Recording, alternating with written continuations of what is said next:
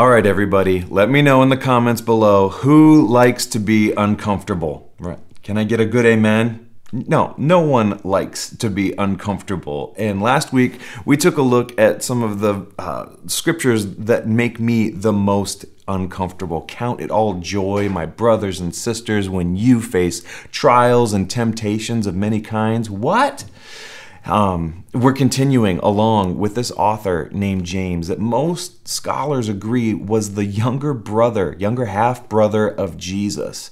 And I think he has so much to say to us today in 2021, no matter where you live. And a word today that I think will give us some encouragement, because we're all going through tough times, and we all face this choice between, are we going to trust in what God says, or are we going to listen to the voice of our cultures and face our problems and the problems of society through the lens of the culture that's been handed to us? So let's jump right in. We're in the letter of James, chapter 1, verse 9. You can navigate there. Our notes are up on YouVersion. We'll also have the scriptures up on the screen for you. But here's what James says, continuing in verse 9. He says, "Believers in humble circumstances ought to take pride in their high position, but the rich should take pride in their humiliation, since they will pass away like a wildflower. For the sun rises with scorching heat and withers the plant. Its blossom falls and its beauty is destroyed. In the same way, the rich will fade away, even while they go about their business. Blessed is the one who perseveres under trial, because having stood the test, that person will receive the crown of life that the Lord has promised to those who love him." A real cheery verse, isn't it? But there's something else going on here. There's an echo that the recipients of this letter, they would have picked up on, because most of them were Jewish background believers. And James is echoing some of the scriptures from the past. It reminds me, a couple of years ago, my wife Marie and I were in the Notre Dame Cathedral in Paris, France. This is before they had the big fire. And it was such a strange image that Sunday night. We were there with hundreds and hundreds of other tourists, and we were going around this historic, it's hundreds of years old. History happened in this cathedral, and all the tourists were on the outside of this worship area in the middle, and there was a worship service going on. And I'll never forget the singing that was going on, that was constructed to echo, and the sincerity of so many of the people in this worship service, with gigantic beaming smiles on their face and tears streaming from their eyes. It was this beautiful moment of genuine worship of Jesus. And at the same time, there were hundreds of tourists. There was maybe 40 people in the worship service, and hundreds of tourists going around with their cameras and talking and looking at the artwork and reading the historical plaques. And in the midst of that, there were these echoes bouncing off the walls that I've been reflecting on for several years, and especially like the spiritual soul of France is definitely. It's in a different place than it was hundreds and hundreds of years ago. But those echoes of the choir singing and the worshipers singing encouraged me. And I just sensed God saying, I'm not done with this place. I'm not done with these people. And no matter how secular it looks in the country right now, I have been in France before any of these people. I'm here now, and I will be here long after all of you and all of these people go away. I'm moving this thing somewhere, and it's somewhere good. And in this verse where it talks about the rich being like plants, it's echoes of a book in the Old Testament, Isaiah, and it's one of the most magnificent chapters in all of Scripture, chapter 40. And let me read verses 7 and 8 to you. It says, "The grass withers and the flowers fall, because the breath of the Lord blows on them. Surely the people are grass. The grass withers and the flowers fall, but the word of our God endures forever. So in this passage, it talks about those who are in poverty and facing hard circumstances. That's the goal, which to my ears in Southern California in 2021, I'm thinking, that's not the message that I'm inundated with every single day. Like it's a major, excuse me, it's a major paradigm shift for me. But James is saying that what we need to learn is how to trust God rather than the snares of this world. And in particular, the two snares that he's dealing with here are wealth and temptation. And specific temptation as when someone's tempted to cheat or steal or step on someone else to get ahead, that temptation to put our trust in something other than God and God's path in order for us to be secure and to be safe. And he's saying that when all you have is God, there's something there that we should aspire to. But these impulses to get rich or these impulses towards deception, they're incredibly deceptive. They're like those wildflowers, the temptation to put our hope in things that are here today and gone tomorrow. Like, they're deceptive. What is permanent? What in this world will really last? And the scriptures tell us that it's God and God's word. And not just like words that convey information, but what God is and what God says about us, about our identity, about what true success is, what God says about how we're supposed to live. Because when God speaks, it's more than just information transfer. Things happen to us when we listen to God's word, and things happen in us when we truly open our ears to God's word. God transforms us into new people. Verse 18 talks about us becoming first fruits of all that he created. We need this shift in our thinking today more than ever. We know the celebrity-focused culture, and it tells the same story over and over again. And that tempts us to look at these, what the scripture compares to flowers, and whether it's wealth and popularity or achievements or accumulating possessions, those are like flowers. And we're tempted to think that's what really matters. That we know the stories, athletes that are here today, they're hot stuff today, and then they're gone tomorrow. I'll never forget, I'm about the same age as Kobe Bryant. And a few years ago, as they started talking about this grizzly old veteran, this aging person, and I was looking at the TV screen going, I'm not old, but it was one of the first reminders that no matter how hot you think you are, you may be hot today, but in the grand scheme of things, you're gone tomorrow. We know the story of a flashy wedding one day and a messy divorce the next. We're still seduced by the glitter of all of this stuff. And James in this chapter has sharp, and in the original language, these words, there's a little bit of sarcasm to this. It's a little bit of stank on this when he's saying, you know what, who you should really aspire to be? When you're rich, aspire in your humiliation. And it's so countercultural, but it echoes the teachings of Jesus, which is this upside down kingdom. And it's not all about us. It's not all about us gaining our reputation, having people say nice things about us. James is saying, when you find you're poor, there is a way to acquire God's perspective and God's paradigm that you can celebrate, because that's actually the height at which you should aspire. Does this mean we all need to take vows of poverty and things like that? No. What James is saying here is, when we just go by the world's wisdom, and human wisdom to be specific, we're setting ourselves up for failure, because it's going to have us believe lies, specifically that we are what we do, we are what we have, and we are what people say about us. And James is saying, when you find you're rich, celebrate the fact that you're being humbled, because all that stuff, it's not going to last anyway.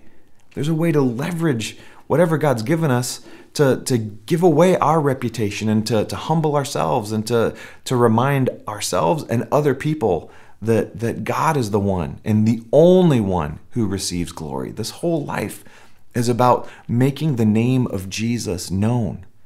So, like, in other words, like that we learn to look at the world upside down and inside out as Jesus consistently taught, and to not allow our imaginations to be drawn into this dangerous snare. And if we allow God to help us see things as God sees them, then the realm of possibilities and hope and curiosity are opened up to us, because we're not playing the short-term game. When we have the perspective of God going like, all right, even though the situation, whatever situation you and I face, it may look like a complete and utter mess, we can say, no, God's not done working yet. God's not done already. This isn't the end of the story, because we were designed, you and me, we were designed to work in another kingdom and another reality. It's like, in particular, like we're called to recognize what's happening when we're tempted. Like in verses 13 through 18, when tempted, no one should say, God is tempting me. For God cannot be tempted by evil, nor does he tempt anyone. But each person is tempted when they are dragged away by their own evil desire and enticed. Then, after desire has conceived, it gives birth to sin, and sin, when it is full grown, gives birth to death. Don't be deceived, my brothers and sisters. Every good and perfect gift is from above, coming down from the Father of heavenly lights, who does not change like the shifting shadows. He chose to give us birth through the word of truth, that we might be a kind of first fruits of all he created. So in that passage we just read, James is further developing this idea of joy is like we can actually find joy in the midst of trials and tribulations. This idea from verse chapter 2 in the same passage. But it takes a rewiring of our brain. James isn't suggesting that it's easy, that it's just some sort of switch that flips, but he understands that none of us actually arrive in this earth with this completely pure toolbox of impulses, our hopes, our fears. We need God's help to see reality as it really is.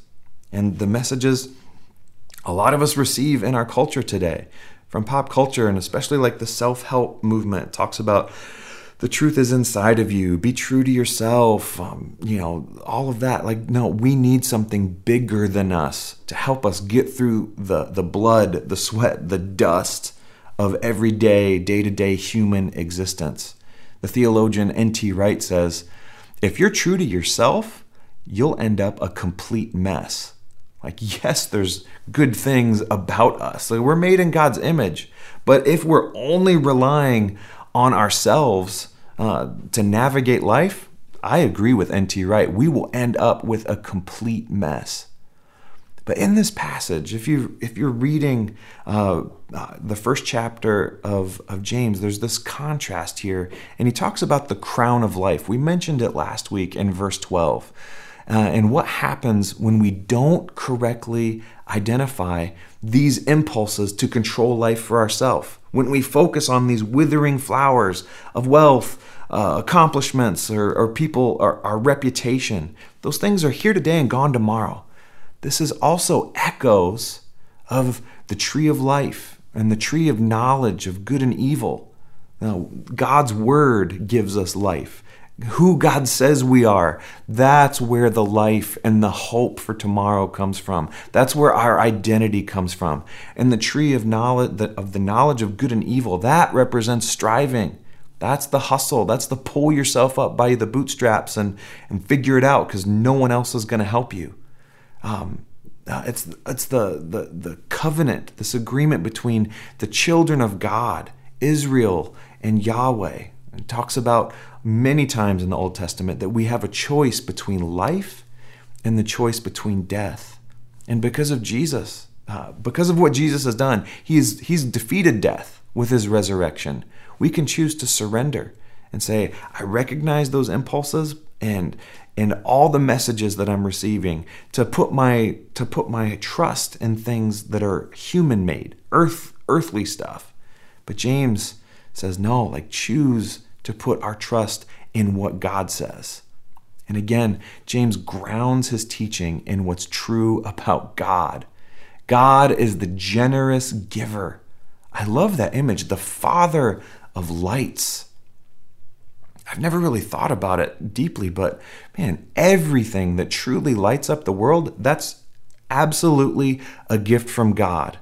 But the sun and the moon and the stars, they all come and go and they're shining. God's light is constant. God's truth lights up, which is the only truth, by the way. God in his word lights up everything. And it goes back again to an echo of Isaiah chapter 40. He became our Father by the word of truth. God started his own fresh family tree, the new birth that brings life through this powerful word of the gospel of Jesus. It doesn't stop with us. God started this thing, and those people who are living the word and listening to God's word, it's just the beginning. James says that we're the kind of first fruits of his creatures, which is another echo. There was this first fruits offering in the Old Testament, in this covenant, recognizing that people would bring the first fruits of their harvest to the temple. And in this festival, you would do this and bring God the best because it was a sign that there was much more to come. My friends, no matter what we're facing, no matter what we can see in our limited perspective, there is so much more to come. And I love echoing back to the beginning of this chapter, when we lack wisdom, when it looks like there is no hope, God's not stingy with his wisdom. When we say, God, show me the next step to take, please, I'm even thinking and remembering right now in the psalm that says, God's word is a lamp unto our feet and a light unto our path. Even though we can't see 10 feet in front of us sometimes, or 10 days in front of us sometimes, James tells us that we can ask God for wisdom, and God freely gives it. He'll give us whatever we need to get through, not around, not over, not under, get through the next moment. Lamp unto your feet, one step at a time. And our job is to surrender and trust that God's word will transform this whole creation, filling heaven and earth with his rich and wonderful light. No matter who's in office, no matter what decisions our bosses are making, no matter what choices our kids are making, to trust that God's light will bring everything, that God is filling this whole earth with truth, and God is already at work rebuilding, redeeming, and restoring our personal lives, our families, our communities, and this whole earth. Our lives transformed by the good news of the gospel. Part of this is learning to look at the world differently and asking God to give us a new perspective, to give us God's eyes, and to stand firm against temptation. When that little warning light goes off and we're tempted to reach and figure things out ourselves, to trust that we're the start and we're the continuation of a much larger project. So what does this mean to us today? I already said it. The first challenge is to ask God for new eyes so that we can see our circumstances properly. And if you're like me, you need a lot of help to do that. Some days it's an hour by hour thing. It's God help me, God help me. And you might do a little 30 minutes or so. You're okay, we're going to make it. No, it's done, help. James says that if we continually surrender to God and ask for help, after a long time, we'll look over our shoulder and we'll be able to say, oh, God, you helped me through this. You helped me through that.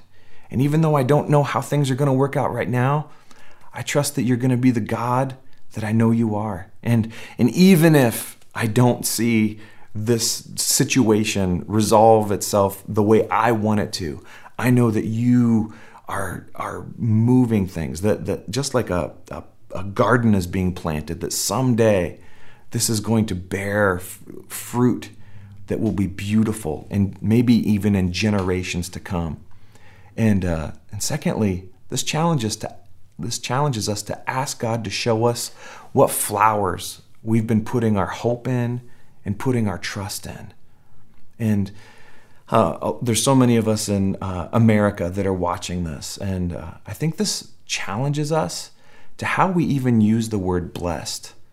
James, and I think it's amazing that James uses this word that his older brother Jesus used in the Sermon on the Mount, and all of these things that in the first century didn't seem like blessings. Blessing are you when you mourn. Blessed are you when you're meek. Like what? That maybe in our own lives and in our culture, the word blessed needs a rebranding. My thinking is whenever I do receive something good that happens, whether it's financially, get a good deal on something, or even something as shallow as a good parking spot, my first thought is, oh, what a blessing. But when bad things happen, I don't always think, oh, I'm blessed now.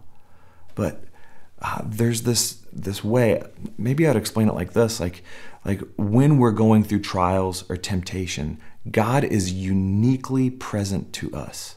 And if we ask God, maybe we can experience God's presence in a new and fresh way, even when we're encountering trials and temptations. And trust that God is with us in that moment and for us in that moment.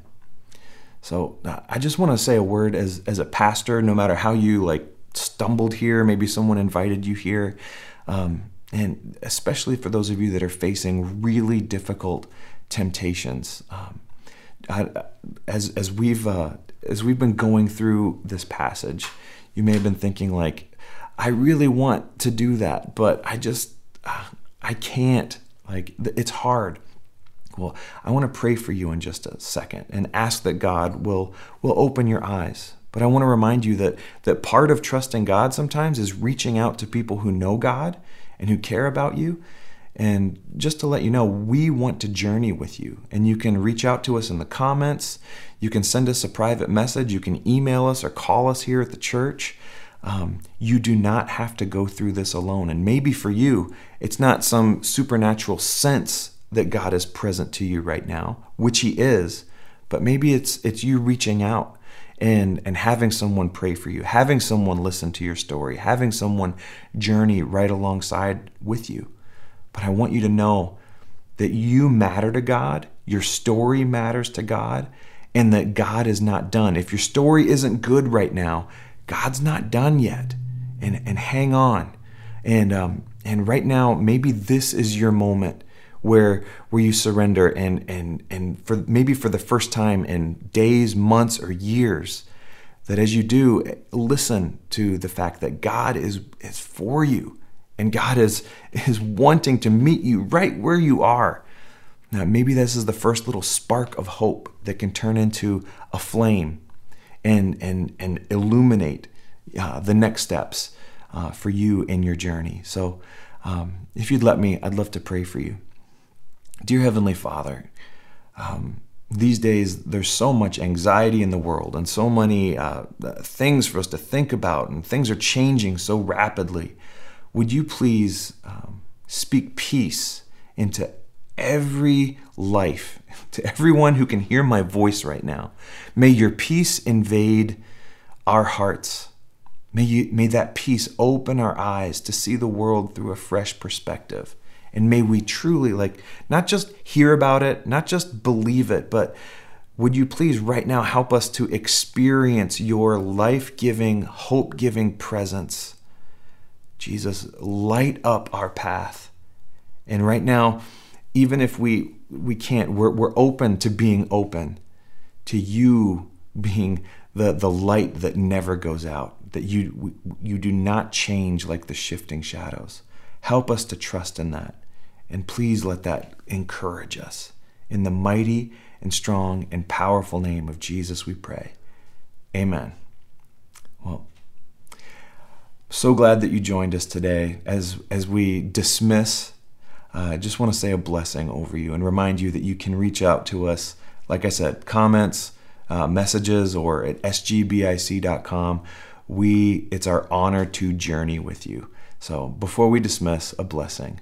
May the Lord, the Father of lights, bless you and keep you and cause his face to shine down on you. The Lord be gracious to you and smile upon you and give you his peace. In the name of the Father and Son and Holy Spirit.